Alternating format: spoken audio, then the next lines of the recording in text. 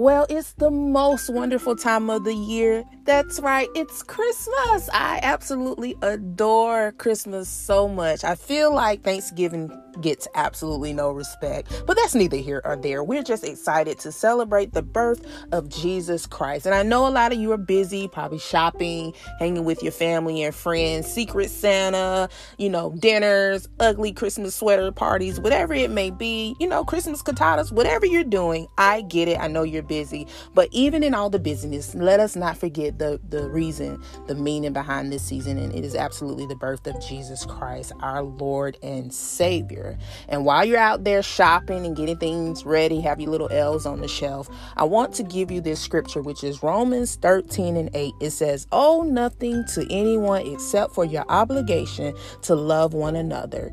If you love your neighbor, you will fulfill the requirements of God's law." I love this scripture because guess what? It's the holiday season and it's a good reminder to love your neighbor. And it's also a great reminder to not go into debt trying to appease people in this season. God gives us wisdom with our finances and our money. And of course, I pray that we are being good stewards with, first of all, by tithing and returning our 10% to wherever our local churches are. That's how we receive our blessing. We want to see meat in God's house. But after that, I pray that you are saving and taking care of your household and not getting into much debt or debt at all to fulfill the needs of others, or the wants, I should say, of others. Be wise with your spending, guys. Be loving, be kind, and patient with each other during this holiday season. Hey, everyone is recovering in some type of way, and we want you guys to have fun. Remember, it's the simple things in life. Maybe it's just a compliment to that stranger that's walking past you. Maybe your sister or your brother has on an outfit you like, or their haircut is fresh, or they just have a beautiful smile, or they just maybe need a hug in that moment. Be the joy that someone needs. Let God use you during this holiday season. Hey guys, we love you. We care for you.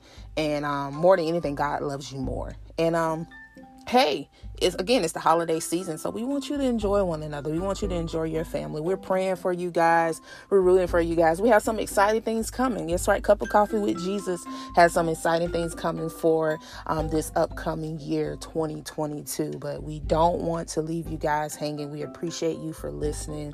We love you and we're praying for you. And we absolutely love to offer people the opportunity to come to Christ at the end of every episode. So with that being said, if you do not know Jesus and the pardon of your sin and you would love to accept him in your heart, just repeat this prayer after me. Say, "Lord Jesus, come into my heart, for I'm a sinner and I need to be saved." And if you said that prayer, you are now part of the body of Christ. God loves you. He cares for you. There's nothing you can do to keep his love away from you. He will always remain faithful because that's in his nature. So, hey, welcome to the family. We're rejoicing. The angels are going insane in heaven, and we're excited to keep you covered. Get connected somewhere. Have some friends that'll pray for you.